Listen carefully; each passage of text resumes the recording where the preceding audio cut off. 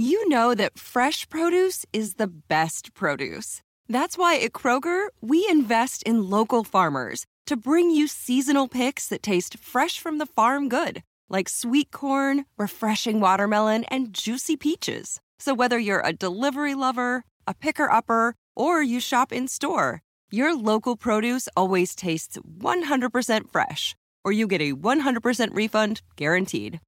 Kroger, fresh for everyone.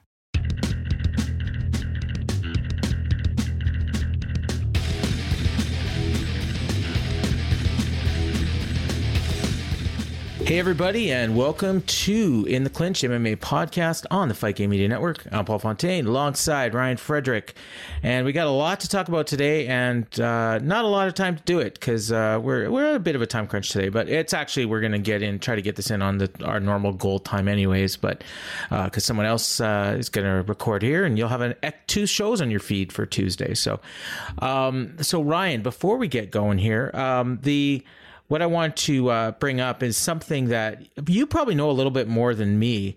And if you've listened to the Fight Game Media Network a lot, you've heard about POAPs. And POAPs is, I guess, a form of digital, I don't want to use the word currency, but more like digital tokens that Fight Game Media gives away on various shows. And we're actually going to be giving away one in reference to UFC 274. And it's a really cool token. I'm looking at it right now, and it's absolutely free. So all you need to do to claim the POAP is to send an email to Fight Game Media POAP.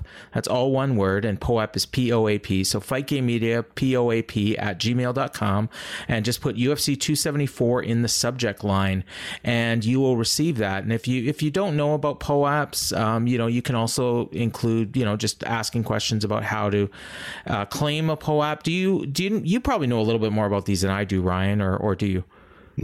No idea on the POAPs, to be honest. Oh, okay. All right. But it is a form of like digital tokens. Like, it's not Bitcoin. Like, we're not asking you to buy anything. This is a complete giveaway. It's almost like we're giving you a trading card, and no actual value to it, but it may have some currency at some point. If you've collected all the POAPs, there may be prizes available. Again, nothing you have to pay for. It's just something that we're doing to show our appreciation for our listeners. So this will be, again, this will be an In the Clinch exclusive. So if you're listening to this show, just send an email with the subject line to UFC 274 to fightgamemediapoap at gmail.com, and you'll get it. That's all you got to do. So like I said, we have a busy show. We are coming off we talked about it last week. I mean, it wasn't a huge show in terms of big names or big fights, but as is often the case with these shows, it turned into a really good show. I watched on delay, as I often do, more often than not, actually.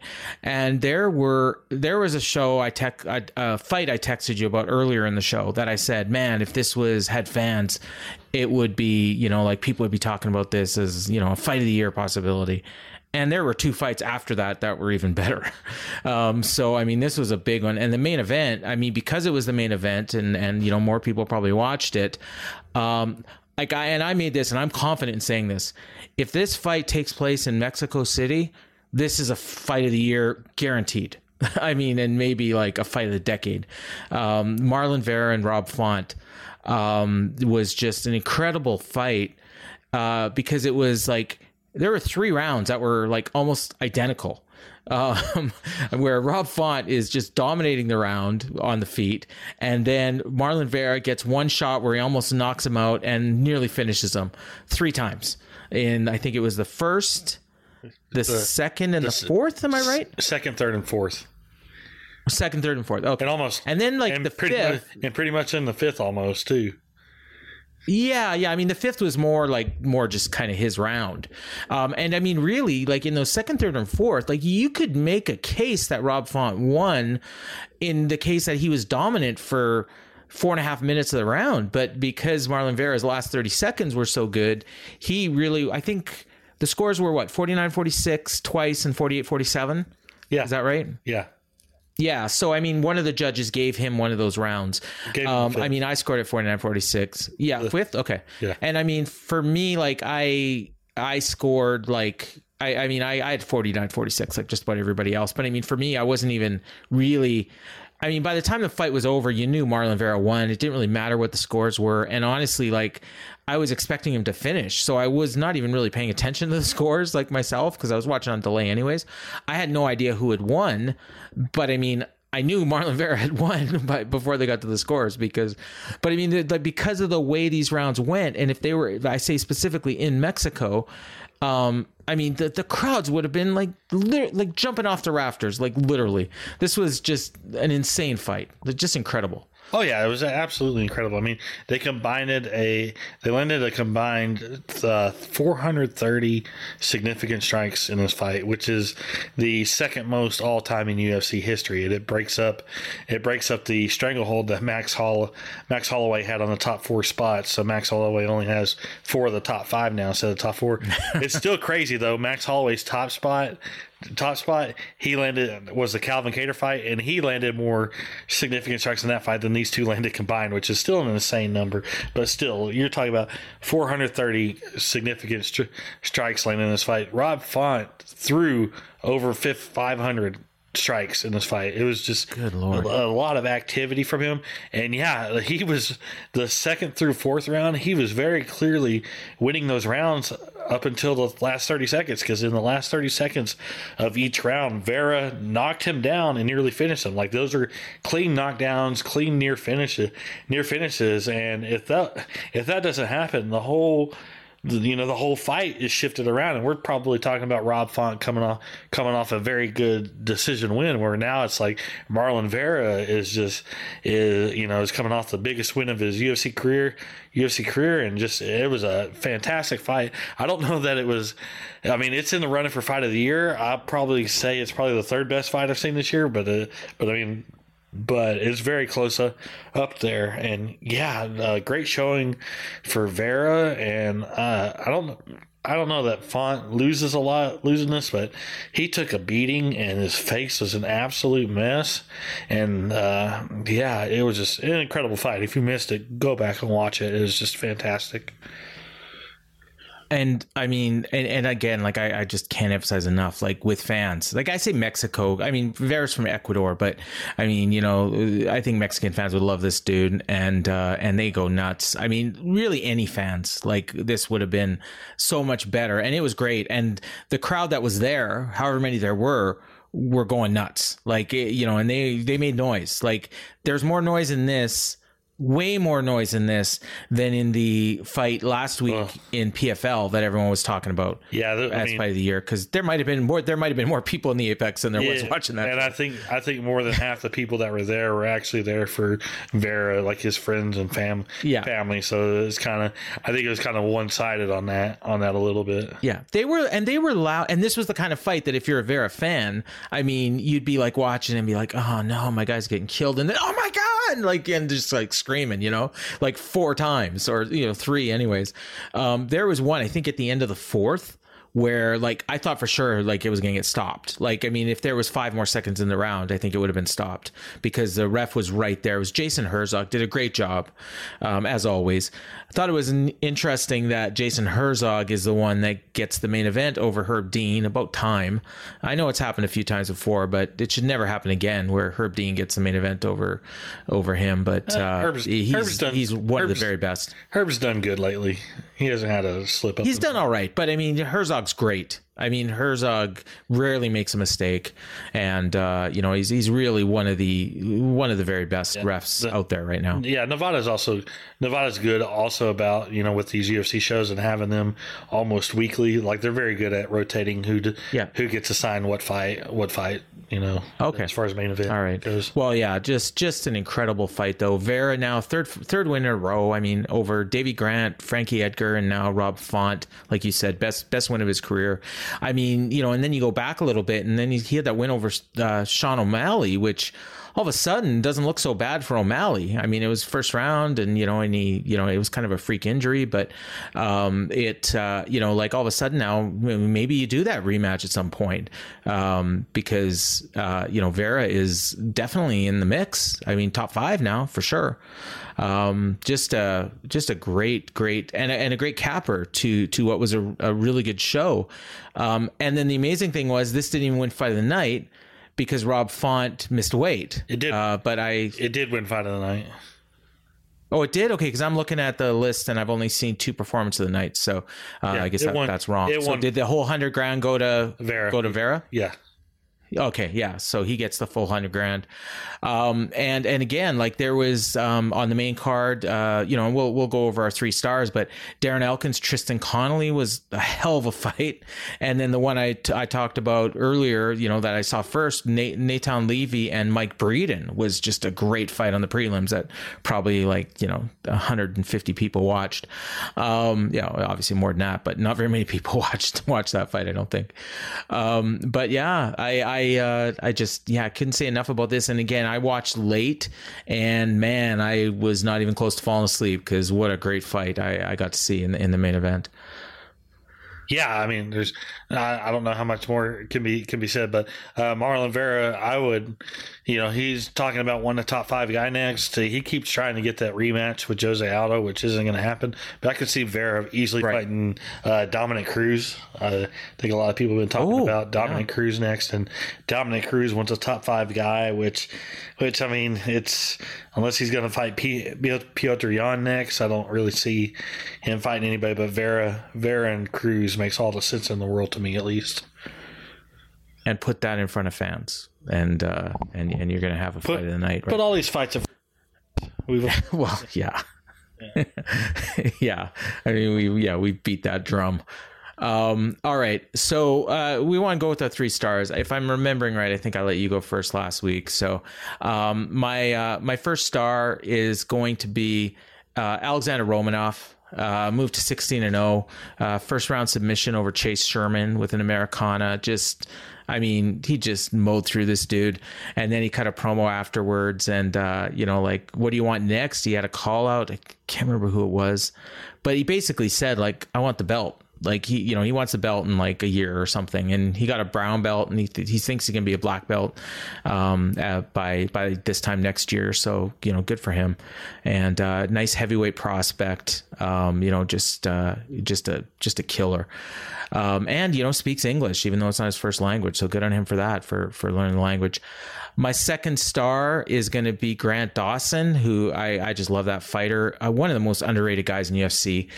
Moved to 18-1 at lightweight. This guy's got to be ranked soon, because he said the last time he lost, Barack Obama was president. So that says something right there.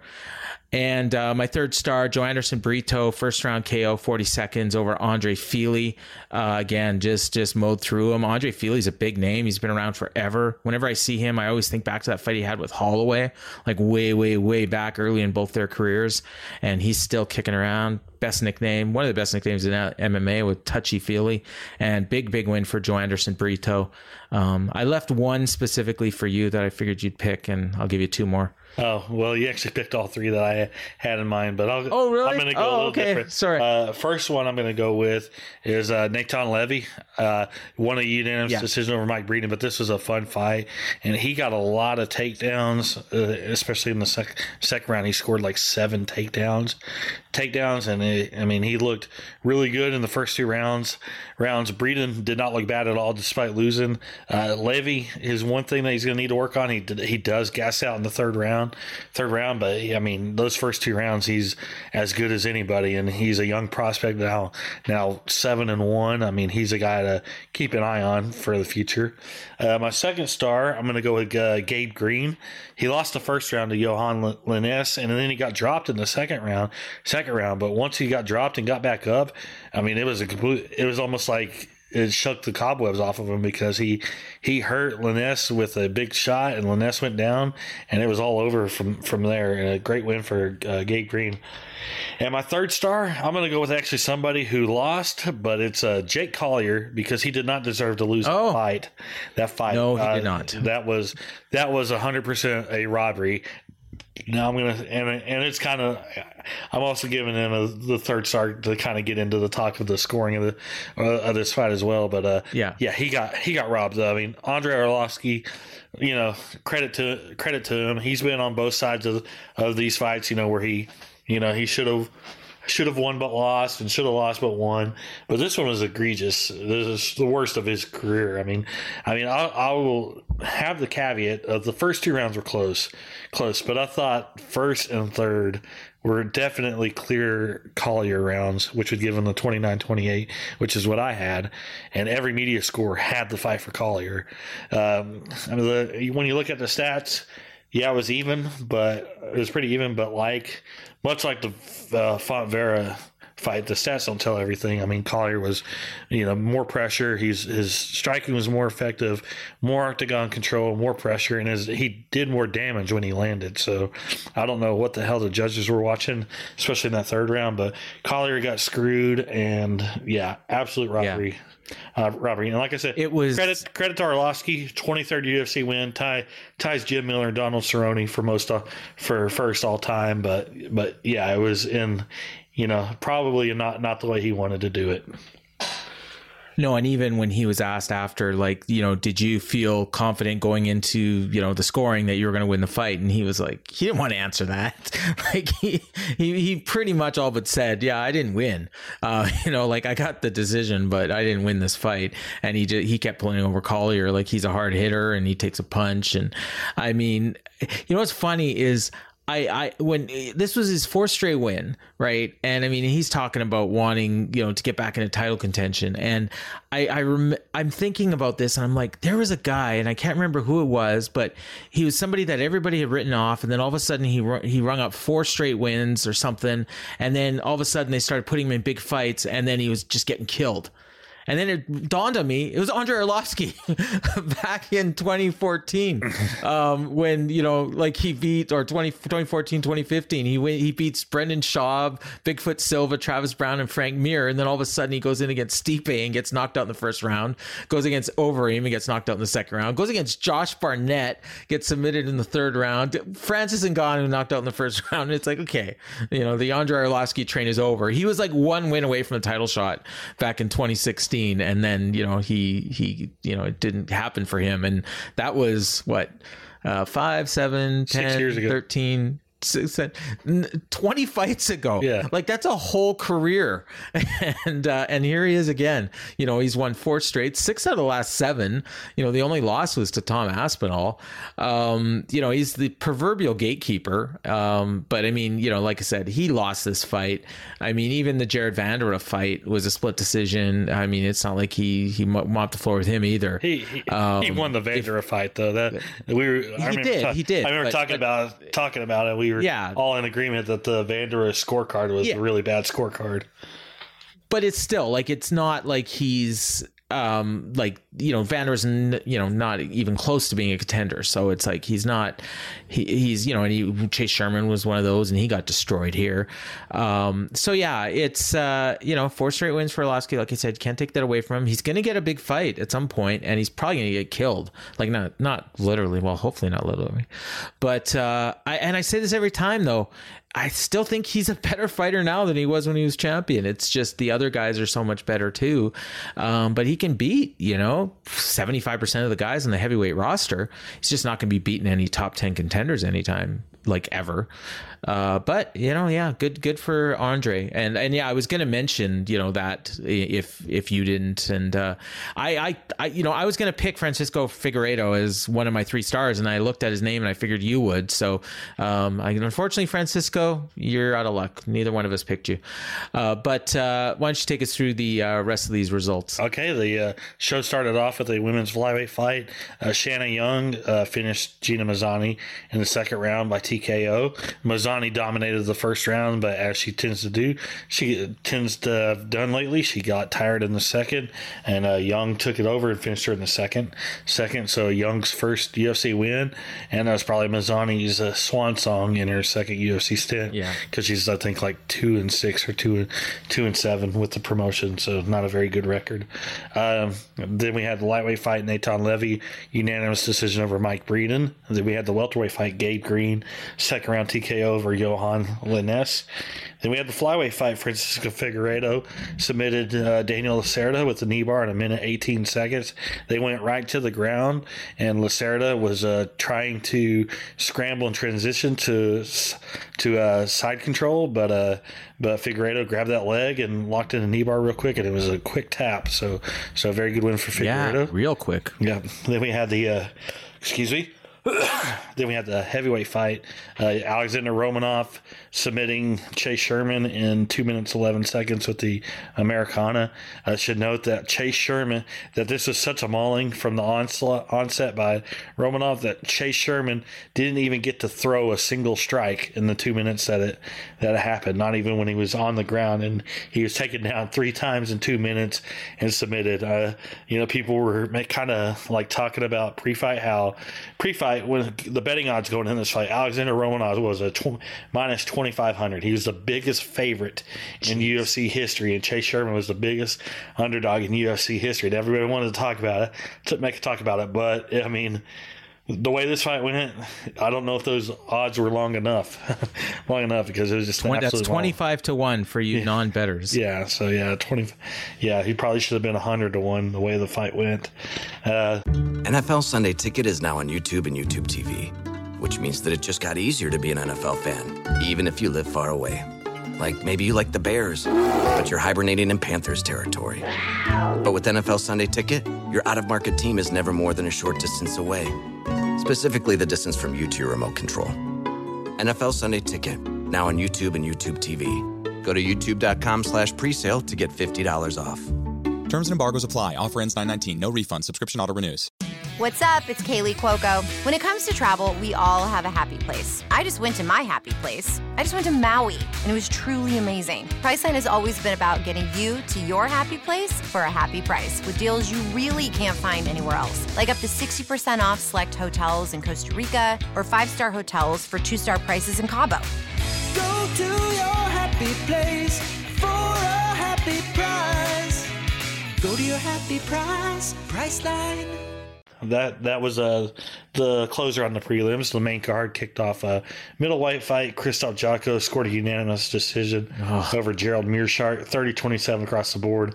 This wasn't a very exciting fight, which you can say a lot about Jotko's fights, but Jotko's one of those guys. He's not fun to watch because he doesn't do a whole lot, but he does enough to win every round, and Meerschaert couldn't find that third round finish that he finds a lot of times. Then we had the featherweight fight, Darren Elkins, unanimous decision over Tristan Connolly, 30-27 across the board. Elkins just damaging Connolly throughout the 3 rounds. Just his wrestling was the key difference and doing the damage from the top. And and to answer everybody's question, yes, Elkins did end up bleeding. It took until the 3rd round, but he ended up both of them, I think, right? Yeah, Connolly's face was a mess afterwards too. But then we had great fight. It was a really great fight. Then we had a lightweight fight, Grant Dawson submitting Jared Gordon in the 3rd round with a rear naked choke. Jared Gordon was better on the feet, but Dawson's wrestling, I mean, Gordon's a good wrestler, but Dawson's wrestling was just a level above. He kept taking him down to win rounds, and then Gordon had him in trouble in the 3rd round on the feet, but Dawson was able to get it down, grabbed the back for the rear naked choke, and got Gordon to tap with less than a minute to go in the fight. Then we had Joe Anderson Brito finishing Andre Fili in 41 seconds. Just a massive right hand, dropped Fili, and punches on the ground, ended it. Brito's got a lot of potential. He's a very good finisher. He's won like 11 of his last 12 now, and that's a real quality win over Andre Fili because not a lot of guys can finish him. He's very tough. Then we had the heavyweight fight we talked about, Andre Arlovsky split decision over Jake Collier, and then Marlon Vera unanimous decision over Rob Font in the main event. There was one fight on the card where they said the guy had never been submitted before. Was that Sherman? I don't think that, because I remember somebody in the post. I'm just looking. I remember somebody in their post fight mentioning that. Yeah, it must have been Sherwin, because it was Romanoff talking about it and said, he'd never been submitted in however many fights, and he was proud to have submitted him. Sherman was submitted in the last fight before that against Jay Collier. Oh, okay, then it wasn't him. There was somebody. Maybe it was Jared. Oh, you know what? Maybe it's Grant Dawson and Jaron Gordon. That's look it up. Dr. Stop. Yeah, that was the first time. No, that must have been the one. Time yeah, Gordon's been so that's the one. Yeah, and he had a really good promo after the fight too. So, we mentioned the fight of the night. Obviously, was the main event, and then Joe Anderson Brito and Francisco Figueiredo gets a $50,000 bonus. So Figueiredo is not one of the 3 stars, but he gets $50K from Dana White. So I'm sure he'll sleep fine tonight, knowing he didn't get one of our 3 stars. Did you watch PFL?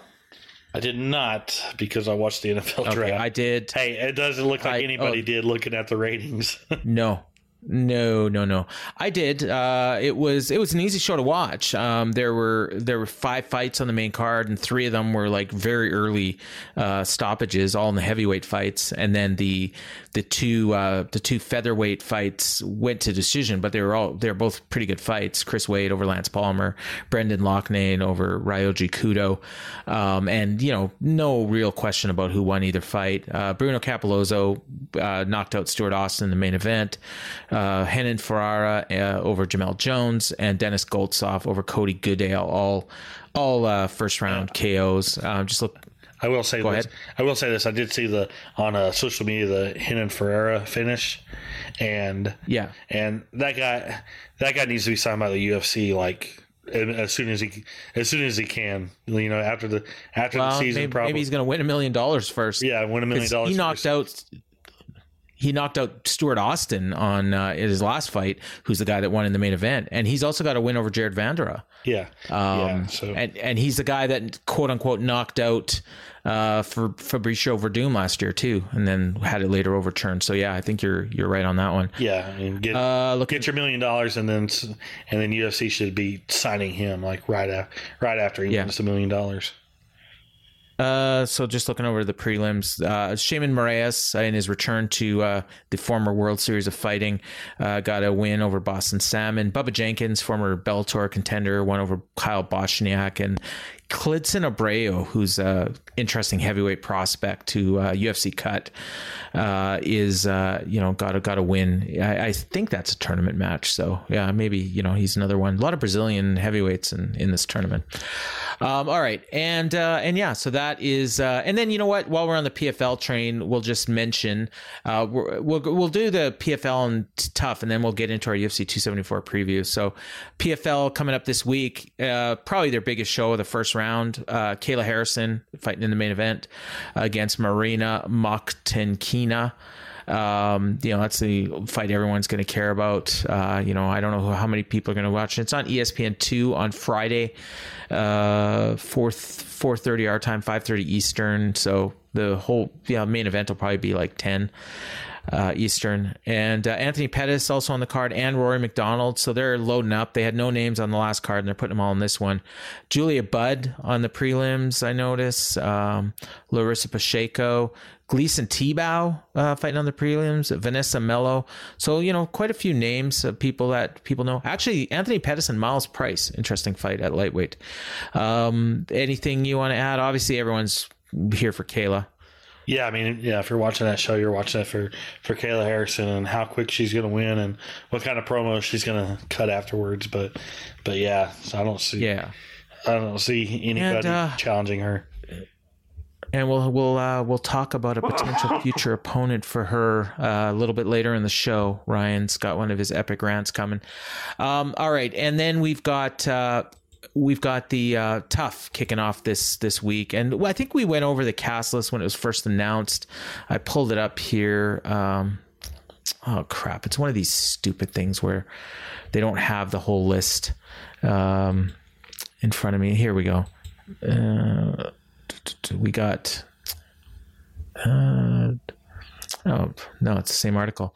Brogan Walker, Hannah Guy is a name that some people might know. Catherine Paprocki, Caitlin Neal. These are the female flyweights, and then the other weight class is heavyweights. Heavyweights, yeah. I got the list here. Rob McDonald, the guy that fought in UFC, years ago. He's 43, fighting on this. And then Muhammad Usman, who is a former PFL fighter and Kamaru's brother, is also on there. Obviously, the biggest name. And the names I mentioned on the women's side, I don't see any other names that anybody is going to know. This is Tuesday night. It's on ESPN Plus in the States. Yes. Is that right? Yes. Yeah, and at TSN here, I actually, just before we started, set my PVR to watch it. So I'll check back next week and let you guys know of anything that sounds interesting. How often do you plan on utilizing the mute button whenever Juliana Pena is talking? You know what? I'll watch the whole thing and then I can bitch about it. So, Juliana Pena and Amanda par for the course for you. Par for the course for you. Exactly. Yeah. I didn't even mention that. Pena and Nunez are the coaches, and obviously they're going to fight down the road in a rematch for the women's bantamweight title that's currently held by Juliana Pena. Yeah. If there's one person I know who likes watching stuff and bitching about it later, it's Paul. Oh, and not just MMA. Everything. As any baseball, as baseball, basketball, everything like. Yeah. Basketball's over. I'm it's sad that the playoffs are done, but it was a nice ride. But and the hockey playoffs got canceled this year. They're done for you. Yeah. Hockey playoffs got canceled this year. That was a shame. Not here. Not here in DFW. The Mavericks and the Stars live on. I know. The Raptors didn't even show up for Game 6. I was so disappointed, but it was 62-61 at the half, and then Philly opens with 17 points a run to open the second half, and it was over. So Philly's good, but Philly's good. But you know what? We took down Joel Embiid. So, did you hear the Dynamite show? No, I did not. So I mentioned, and I popped Jeff because I said somebody at ringside, because they're in Philly, had a fan Embiid for MVP, and I just kind of muttered, "They can kiss my ass," and he just laughed because he wasn't expecting that. And we took them out. So we didn't win, but we may have stopped them from beating whoever they're facing. Who is it? It's not. Milwaukee's playing Boston, so it's Philly and Miami. Miami. Oh, you know what? Kyle Lowry. Hey, I can cheer for Kyle Lowry to get a second title. So there we go. I don't like Philly. So that is a little bit of a basketball sidebar. And then we've got UFC 274 coming up. So we gotta have a look at okay. So UFC 274, this is a big one. It is Charles Oliveira, Justin Gaethje in the main event, and obviously the co-main event is a rematch, years in the making. Rose Namajunas and Carla Esparza. I believe Carla Esparza won the first ever strawweight title by beating Rose Namajunas, if I'm not mistaken, without even looking that up. Am I right on that one? Yeah. Yeah, and then and also Michael Chandler and Tony Ferguson. So yeah, we got a ton to talk about here. We'll go over the main card in detail, and then just kind of run down the prelims. But Charles Oliveira and Justin Gaethje. I mean, we've sung the praises of Charles Oliveira since the show started.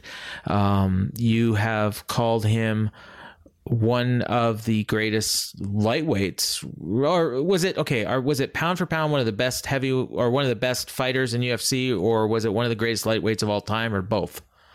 I'd say one of the greatest lightweights of all time. Okay, for sure.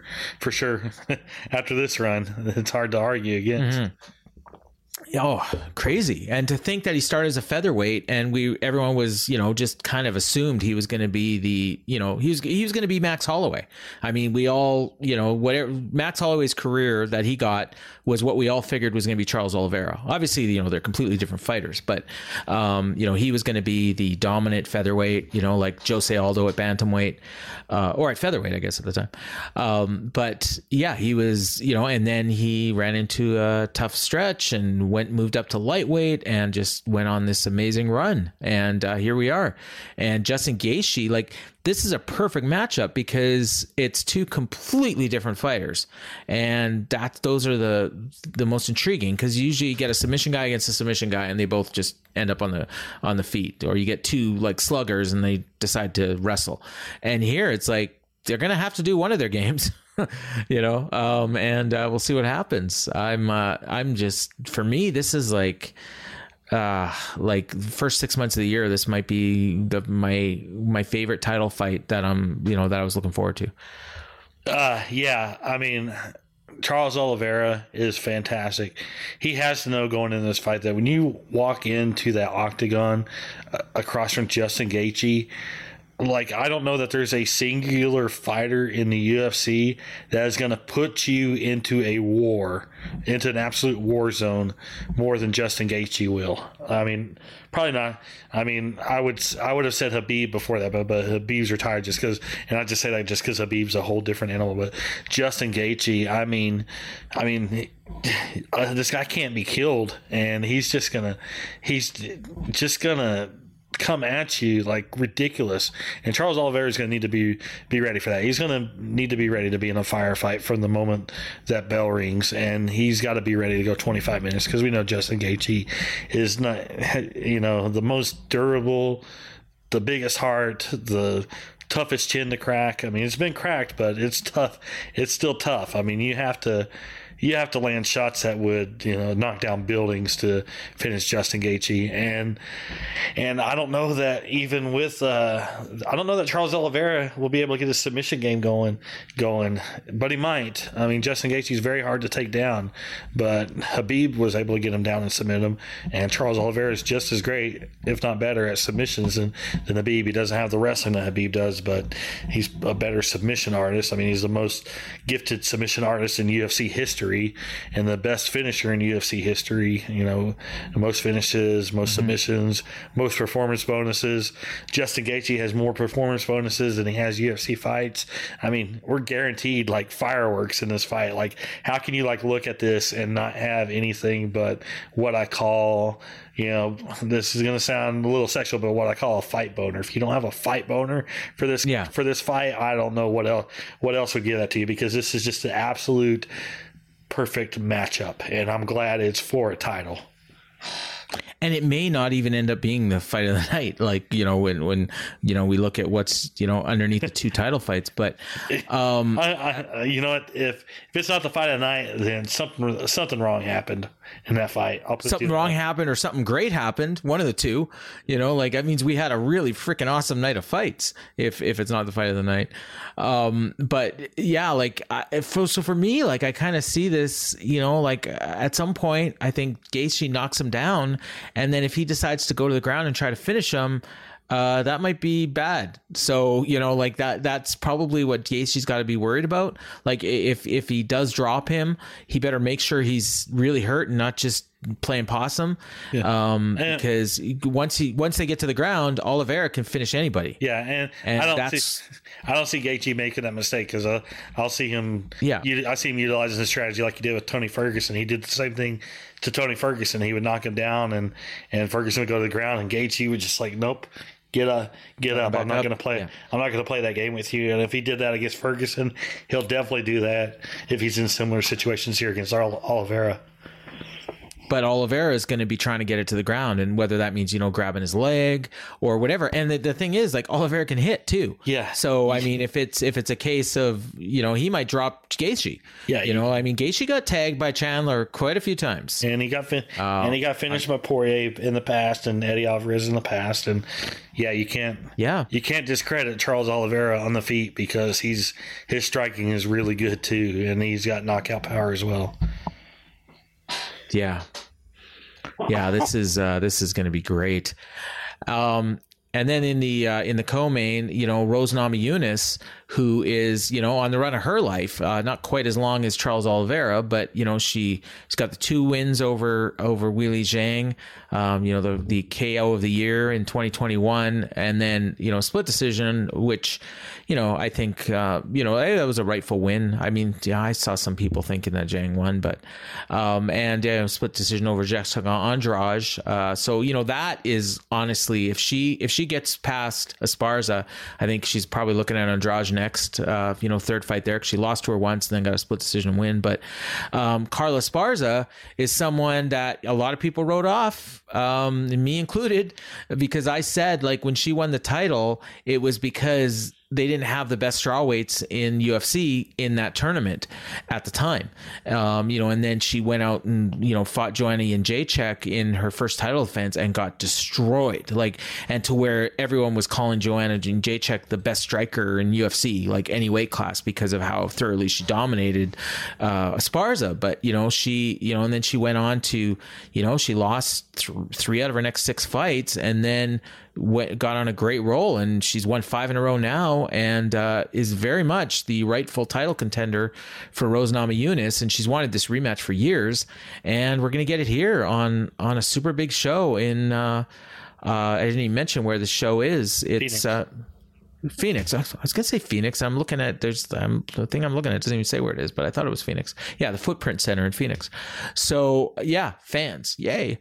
Again, I'd be lying if I said I was looking forward to as much as the main event, but this, to me, and I know I'm not the UFC pay-per-view buying public at large. To me, this would be a main event. Like it obviously wouldn't be, but to me it would be. Yeah, it's definitely an interesting fight because Esparza has the win over Rose, and I don't see this fight going the same as that one, because that one at a time I think that was like Rose's 5th professional fight, and yeah, she went through the tough house just like Esparza did, but Esparza was the clear favorite going into that show with that cast, and she did her job and won the title, and Rose only got better from there, and she's been just a completely different fighter for the last really 4 years, really the last 5 years, post, and that fight happened all the way in 2014. So we're talking about 7.5 years since they first fought.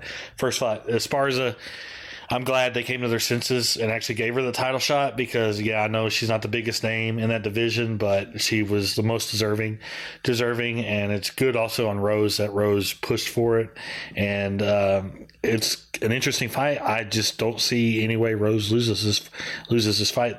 She's just improved so much, whereas Esparza's always been good. I don't know that she's gotten better, but I don't know how much better she has, but she's definitely not gotten as good as Rose since that first fight.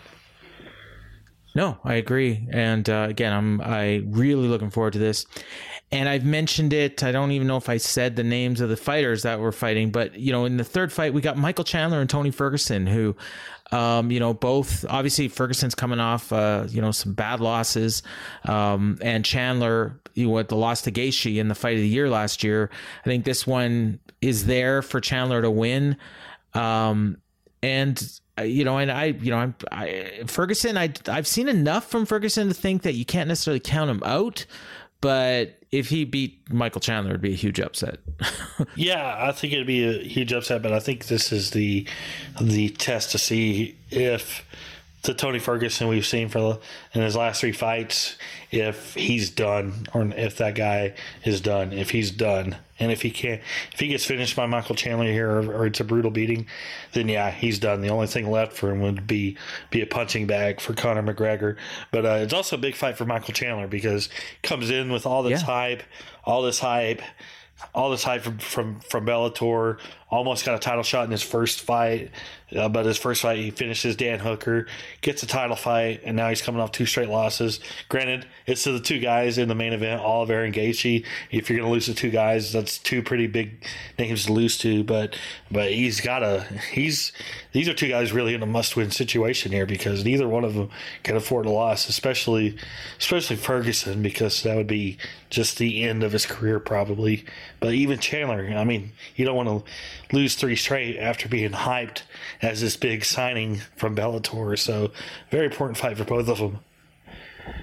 And it's sad too in a way, because you talk about that with Ferguson, and I agree, but then when you look at the names, I mean, he lost to Beneil Dariush by decision. I mean, he got destroyed, but he went the distance. He lost to Charles Oliveira by decision, and he got knocked out by Justin Gaethje in the 5th round. Like, that's the champion, the number 1 contender, and a guy that's in the top 5. So it's not like he's losing to tomato cans. Yeah, on the flip side though, he was not competitive for a single minute of those fights at all. So correct. So he's not a contender, but he's not washed up either. Yeah, I mean, as far as we know. Yeah, he's losing the good guys. He still might beat guys.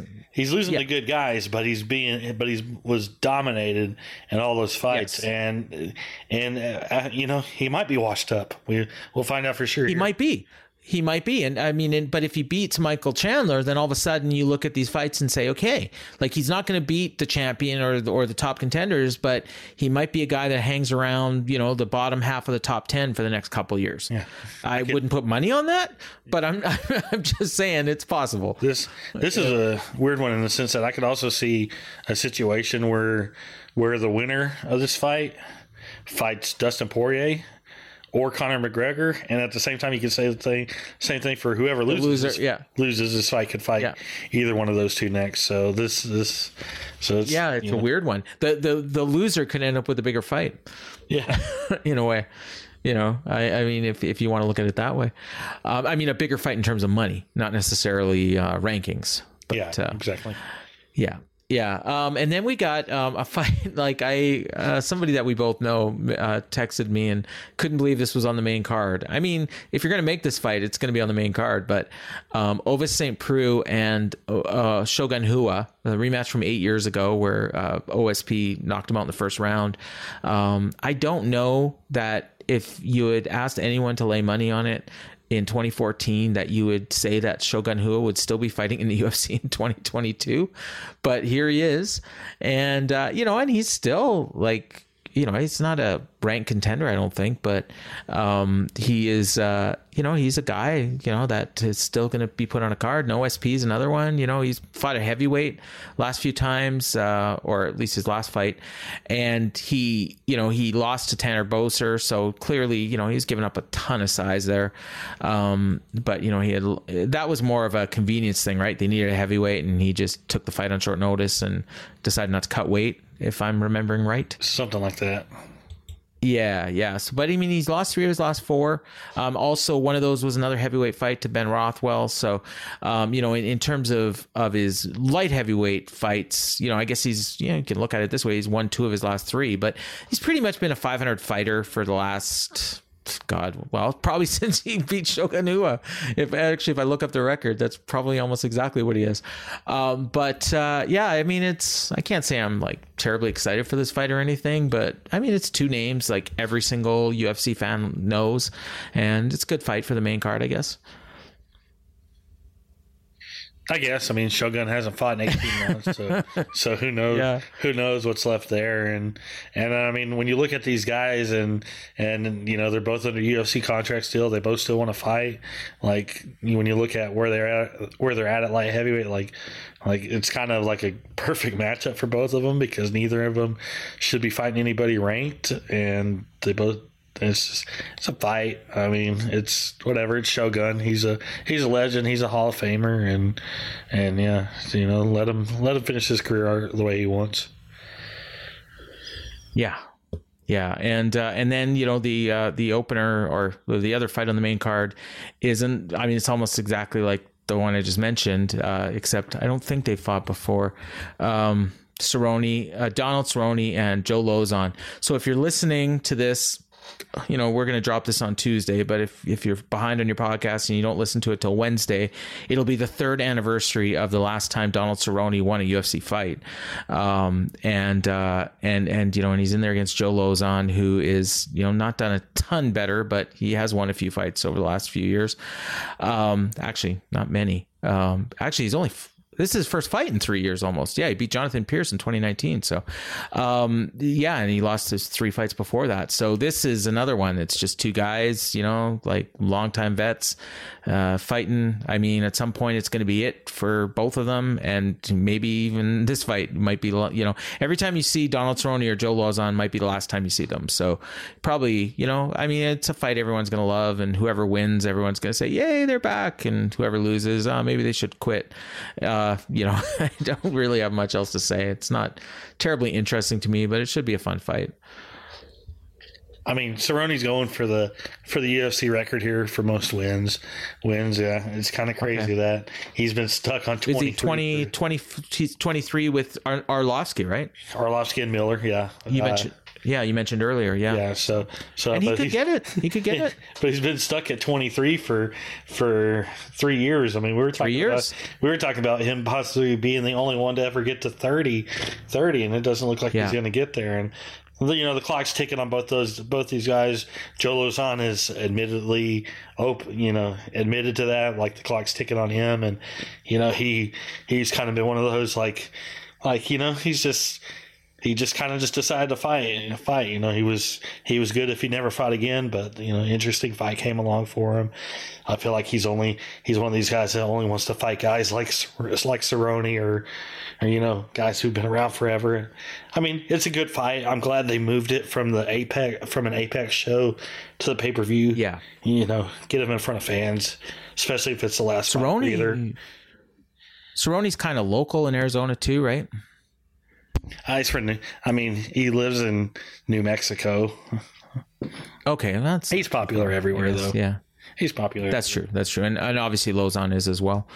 And then our prelims, are they on ESPN this time? Yeah. The 4 ones are. So the televised prelims. I mean, the featured prelim is, Andre Fiallo is a great prospect. The guy he's fighting is making his UFC debut, but the other 3 fights are, I think, kind of contender-ish people. So I don't know how, we didn't really discuss how we were going to run these down, but because we usually do on the pay-per-view prelims, we go over them a little bit more than we normally do on prelims. We can just run them down. Andre Fiallo and Cameron Van Camp in a welterweight fight. Again, this seems like a showcase for Fiallo.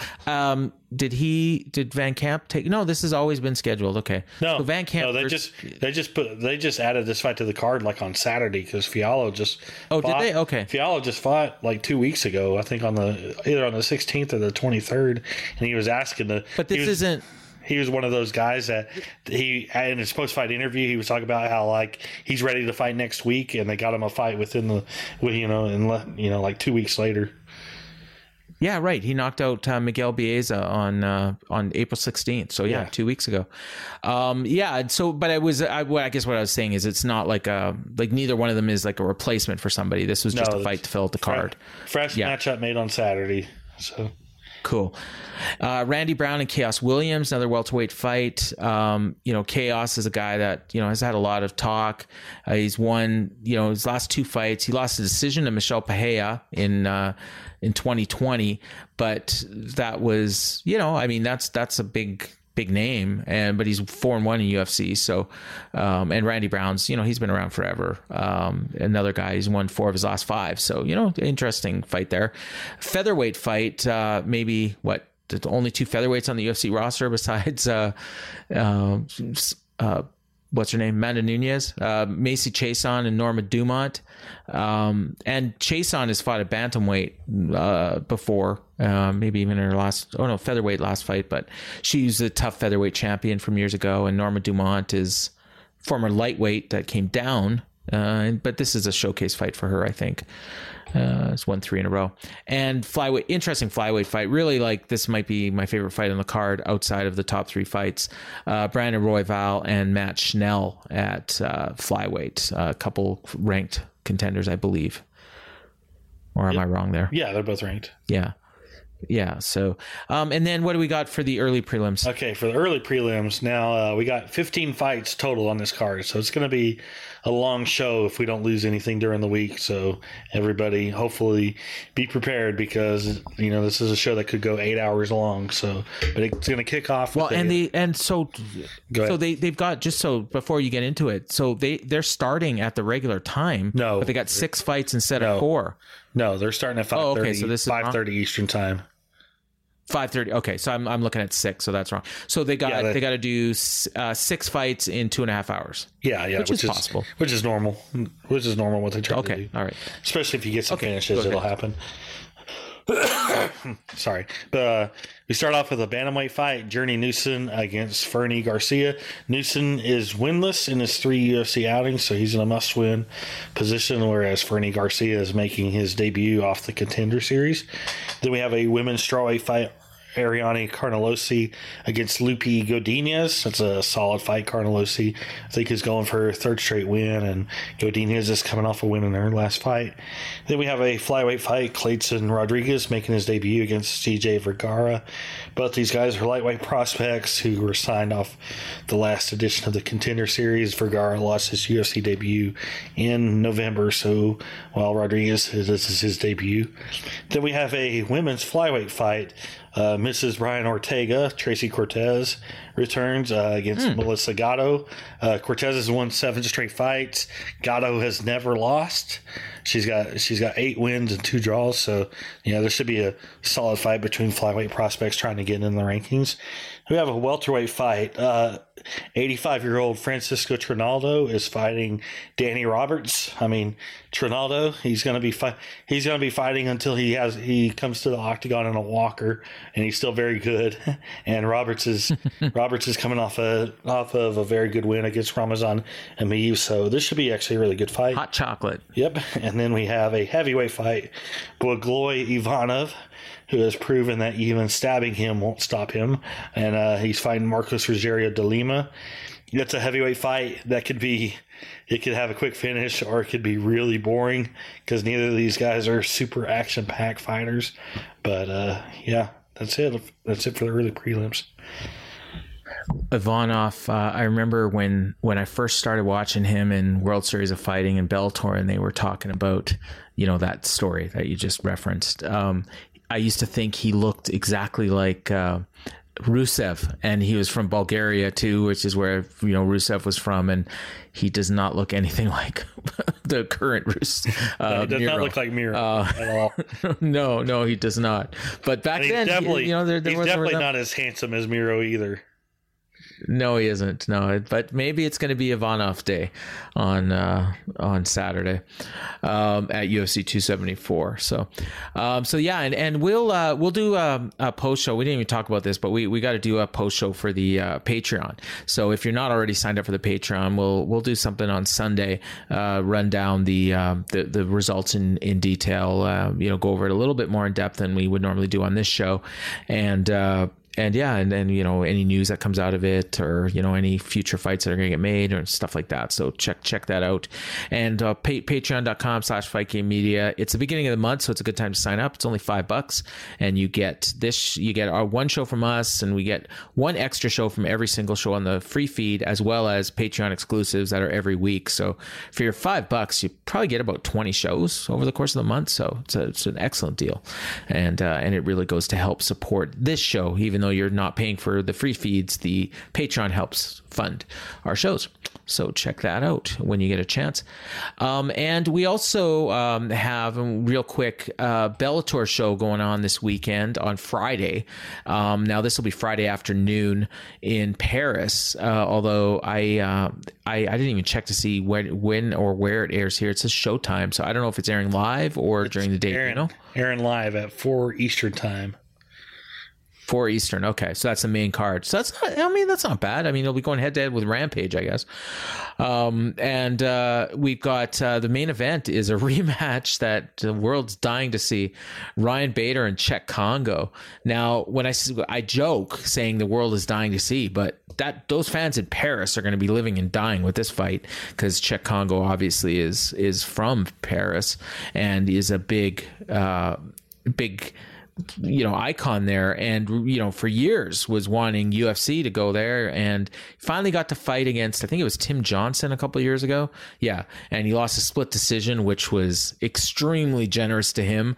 Johnson dominated him, and then when Bader and Congo had their first fight, there was a first round DQ or something, and Congo, it was a no contest, I think, so that's why they're doing the rematch. And Yoel Romero is also going to be on the card, fighting a guy that nobody but his parents have heard of, Alex Polizzi.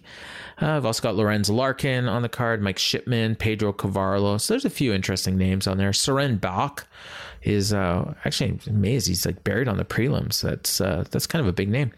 But so that's Showtime, and it'll be YouTube in Canada. Probably the prelims are on YouTube as well. They start at 12:30 Eastern. So you got nothing to do on Friday afternoon, you can throw on, watch some MMA from Paris. Anything else you want to say about that card?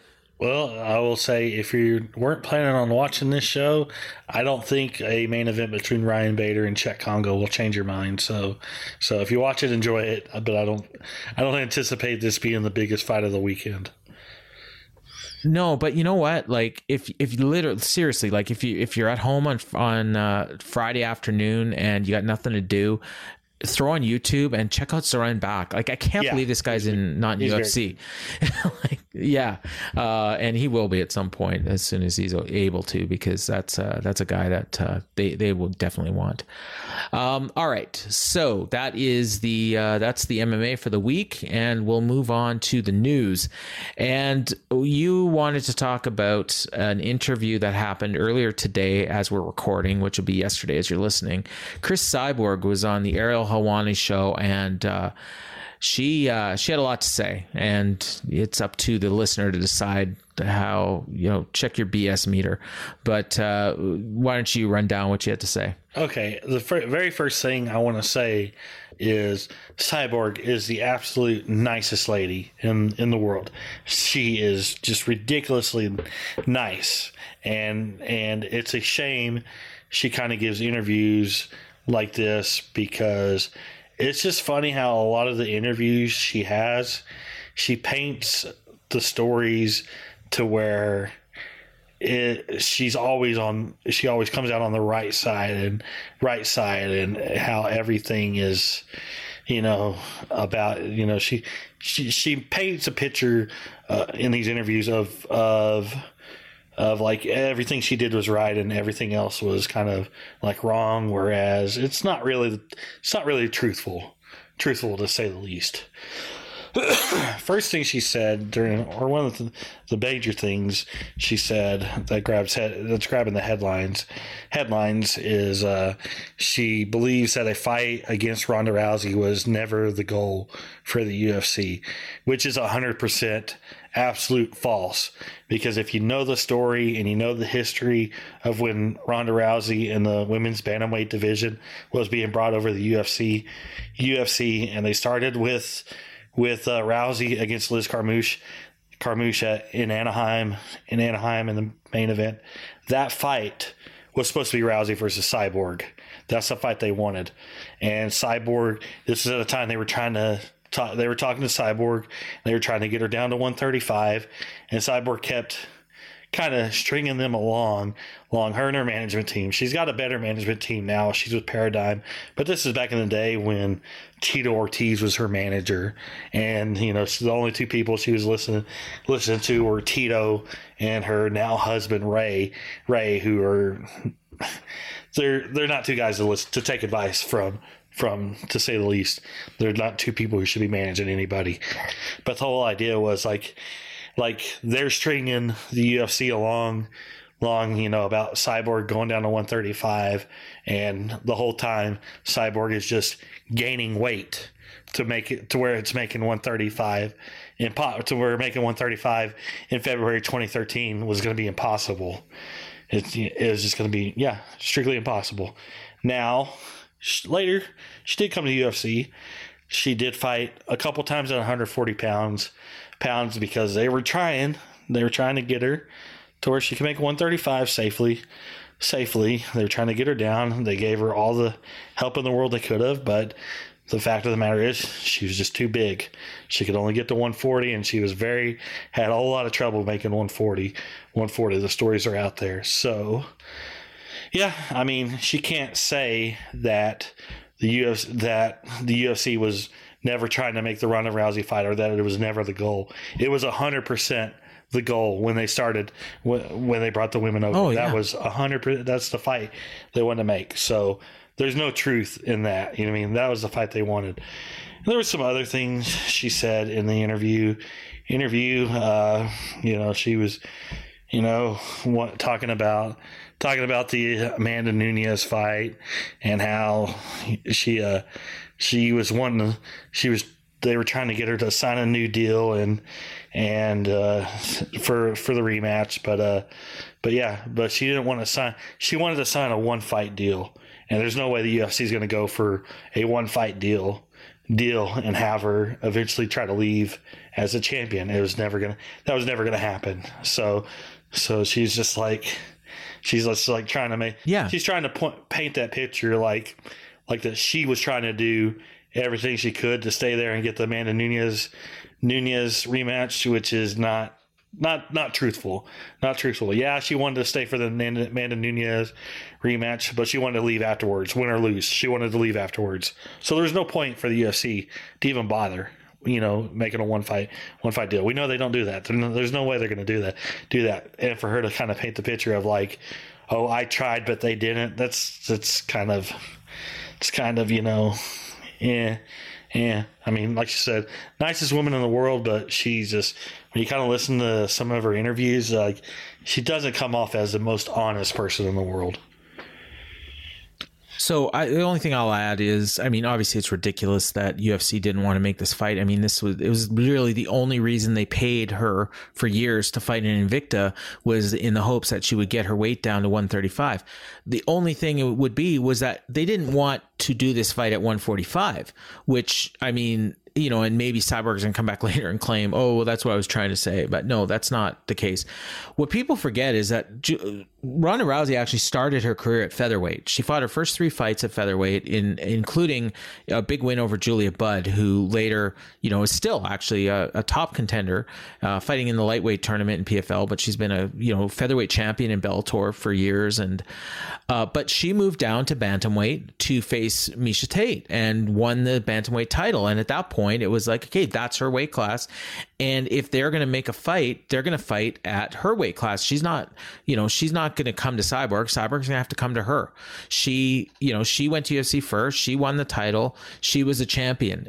She was perfectly willing to fight Chris Cyborg at the time. And, it's hard to say what would have happened, back then. Real quick, you also got to remember, this is 2013. There was only going to be the 135 division in the UFC. There was not a plan for a 115 division for a couple of years. It was going to take a few years to add 125. There was never a plan for 145. They only made 145 because they ended up signing Cyborg, but they don't sign Cyborg. There's never a 145 division in the UFC. No, so but at the time, even back it was 135. Back then, not at all. Even back then, there wasn't very many top featherweights, but they were all signed by Bellator because they had featherweight and flyweight. Or I guess that was a little bit later, but there was. I mean, it's just like now with lightweight, the problem you have with Kayla Harrison, because there's no women's lightweight fighters, like none. So it's all featherweights that are moving up to fight her, and that would have been the same thing in UFC if they would have started a 145 division. Even Ronda, if she would have fought at 145, it would have been a bunch of 135ers coming up to fight her. And, the odd one, Jermaine Durandamy was there around at the time, and Julia Budd, I mentioned earlier, and, Sarah Kaufman would have moved up, I'm sure. And, and a lot of them probably would have moved up. So, they would have done that division, but then Cyborg would have walked through the whole division at that time. So going down to 135 meant that they are cutting a similar amount of body weight as Cyborg would cut to 145. Now, if she wanted to change her body size and fight at 135, she was welcome to do that. And they ended up appeasing her and creating a division around her. And yeah, of course, they're not going to do another fight. And then maybe, in 17, 18, when she was going to fight when she lost to Nunez, they weren't interested in doing a Rousey fight then at that point. And maybe that's what she means. Like, they're not going to, they weren't going to match up Rousey and Cyborg after the Nunez fight. That was, 2016, 2017. And maybe that's what she's talking about. I don't know. But either way, like, I think she's bitter. And it's probably the biggest waste of a career, like, that there's been. And she can probably thank Tito for that. As you alluded to, really in any weight class, like, she should have made millions. Yeah. I definitely think there might be some bitterness in there. She wanted to be the one to beat Ronda Rousey, and she just kind of screwed herself out of that opportunity, and out of making. She's made good money, but she could have made better money because she was, stuck in Invicta. Invicta, she was under a UFC deal whenever that was going on, but she definitely was not getting, the pay that she deserved, because, she would have been in UFC, she would have been champion, she would have been headlining pay-per-views with pay-per-view points and making a bunch of money, like you said. So she's her own worst enemy. It just occurred to me. I forgot to do our "We Have to Talk About" segment at the start of the show. That's fine. So we'll do it now. We got to talk about UFC heavyweight. This is what happens when Paul comes into the show unprepared because there was no rundown. And to be honest, I was traveling all day. I drove from Minneapolis and got up at 10 o'clock. We left at 10 o'clock this morning, and I just pulled in right before we started the show. Yeah, I'm just breaking your balls over here. I know. Heavyweights. What do we got to talk about? Okay, so we have full clarity on the heavyweight picture in the UFC. So, but we'll just start off with Jon Jones and Stipe Miocic. Like we mentioned last week, that's the fight that's going to happen. It's going to be for the interim title.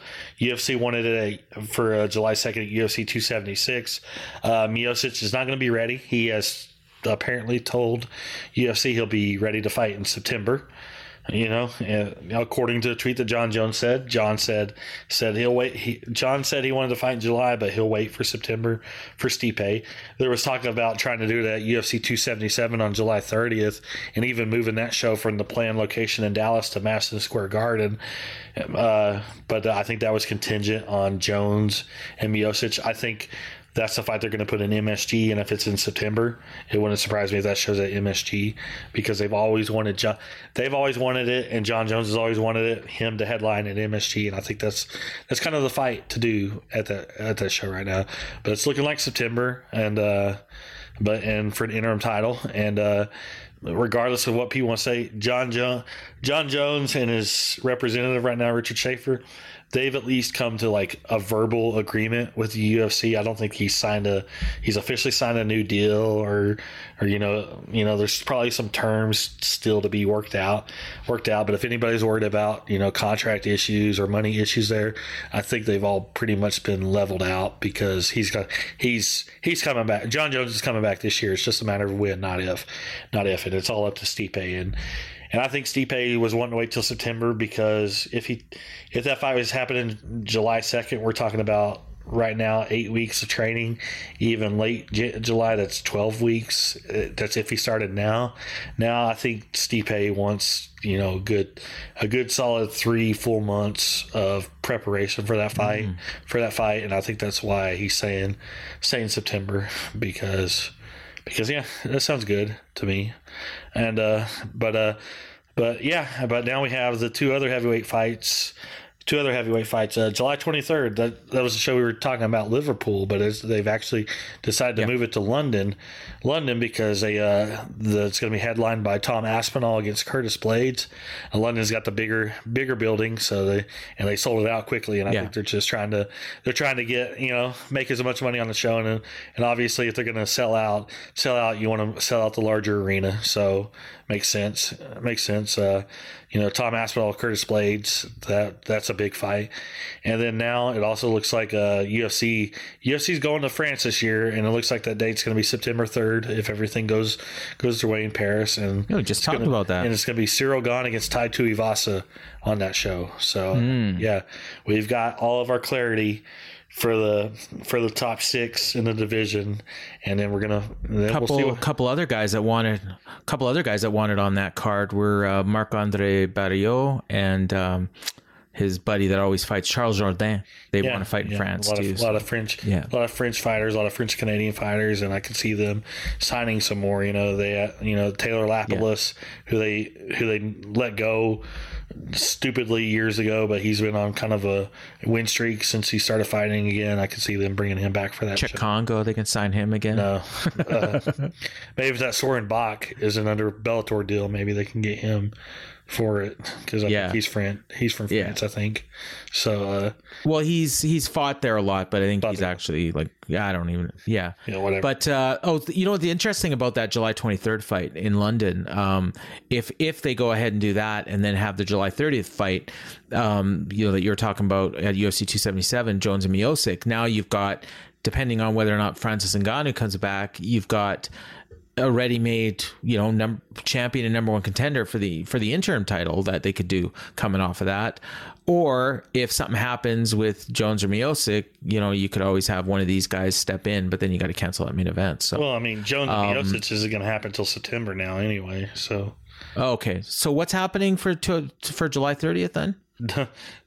We'll find out. Know yet? We'll find out what's happening both for July 2nd and July 30th. Okay. The London show, and then I guess and then we get those guys, the people we keep bringing up, your Patty Pimblett and Meatball Molly, and I would maybe keep what's his name, the featherweight, Arnold Allen. Maybe I kind of almost want him headlining, but Darren Till, maybe you can do another show from the UK at some point. And, put them on. Darren Till and Jack Hermanson are fighting in the co-main on this show. Are they? Okay. On London, okay. That's been announced. That's been announced. So yeah. I mean, you don't. I don't think they need Arnold Allen on that, but I'm sure Patty and McCann will be on the show. So that would have been, if they hadn't have booked this heavyweight fight, the Till Hermanson would have been the main event, and that's why we were thinking it was Liverpool. But now that it's moved to London, it's a much bigger card. I mean, it's still fight night. Well, yeah. I mean, I heard it was originally Liverpool, July 23rd with Till and Hermanson. That's why I brought up the Vettori thing, because I thought, last week. But they got Aspinall and Blades to agree to fight on July 23rd and just moved it to London because it's a bigger venue. So this that'll be another $5 million gate for them, probably. 4 anyways. Big year for them in ticket sales, even with running half their shows at the Apex, or more than half. All right, so we've got some other news. Joanna Jędrzejczyk signed a new contract before her UFC 275 fight coming up. So that's, I guess she's happy with what she's getting, obviously, or she wouldn't have signed. Yeah, I would say so. I mean, she hasn't fought in 2 years, and it was always, the holdup was always she had one fight left, and they wanted her to sign a new deal. And she's been making a lot of money being an Instagram influencer over the last couple of years, doing promoting products and doing photo shoots that, an Instagram model as they call them. So she signed a new 6-fight deal, so it shows that she still wants to fight, and we'll see. And UFC coming to Austin, Texas for a fight night. So yeah, more on the road shows, June 18th. So that's actually that's next month. Yeah. So yeah, that's not that much notice. So that's cool. They could get out of the Apex sooner than we think if they can book a fight already on June 18th. I mean, they're still doing Apex shows planned in July, so they ain't ever leaving. Oh, they ain't ever leaving full time. So it's just going to be whenever something works out where they think they can do a nice gate. I think so. But June 18th, the brand new Moody Center in Austin. Calvin Cater and Josh Emmett is going to be the main event for that show. Oh, that's a good fight. That's a good fight. Well, hopefully they come back to Canada soon, and we'll get. Yeah, I mean, we've got you've talked about London, Paris. So yeah, they're getting out there slowly but surely. Slowly. I mean, anybody who's hoping for them to get full time out of the Apex, I think just needs to resign themselves to the fact that there's going to be several Apex shows a year. It's just going to be is what it is. I mean, the pandemic was good. It was great for the pandemic, but it's also like if you're a fan who wants to go to a lot of shows or wants to see these cards in front of fans, the pandemic was literally the worst thing possible because they've got their mind made up that we're going to use Apex for UFC shows. It's so low rent for a company worth $10 billion being in there, but whatever. That might be low. All right, and we got a million fight announcements. Looking down the list, there's actually some interesting names on there. So that show you just mentioned in June 18th, we've also got Kevin Holland and Tim Means on that. So Means moving up to welterweight, or Holland moving down to welterweight, or it's a Holland at welterweight, right? For that, yeah, it's not Means moving up to middleweight. Yeah, Holland's second go around at welterweight. He's a welterweight now. Oh, right. Okay, now, right. And what else do you want to highlight out of this? That was the one that stuck out to me. We got let's see. Oh, there's actually a few. July 23rd. Go ahead. A bunch of fights. Okay, well, no, I mean, we mentioned the two main card fights, but we also got Alexander Gustafsson and Nikita Krylov on that show, which is really big fight. So that's a big card. Yeah. If everything goes through as planned. And the next week, Sergey Pavlovich and Derek Lewis for wherever that show is going to be. Yeah. With Derek Lewis on it kind of leans like, it's still going to be in Texas, but okay. But I mean, like I said, I only thought they were going to move that show to, I think whatever Jones Miocic, whatever happens, it's going to be the MSG show. And probably in September, cool. Like you said. But yeah. All right. Any other ones you want to highlight out of these? I mean, those are the big ones. Yeah, those are the big ones. Yeah, there's not much. I mean, the only other fight between ranked people that was announced, Jessica Eye against Macy Barber. I was supposed to fight Casey O'Neill, but Casey O'Neill tore her ACL training, so she's going to be out for like a year. And well, that's good for you. That's because you just said I was going to fight Casey O'Neill, and I'm like, man, she'd kill you, dude. I mean, you said it. I'm just playing off what you said. Jessica I was going to fight Casey O'Neill, and now she's going to fight Macy Barber. Sorry, man. Proceed. Moving on. Yeah. I'm done. I'm done looking at those. There's nothing else. If you want to list, if you want to list Fight Game Media Monday morning roundup, there we go. Yeah, there's a million. I mean, not a million literally, but like there's probably like 35. So yeah, there's and you've got all that other good stuff.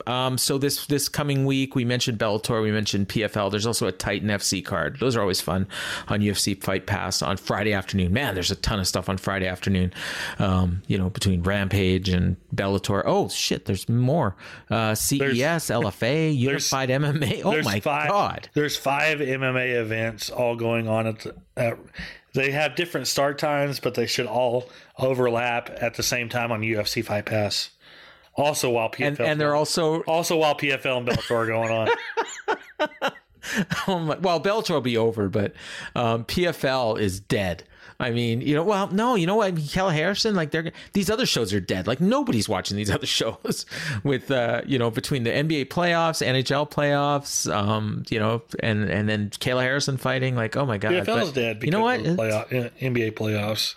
Well, they are. I mean, but I mean, if it's Kayla Harrison, like some people are going to watch.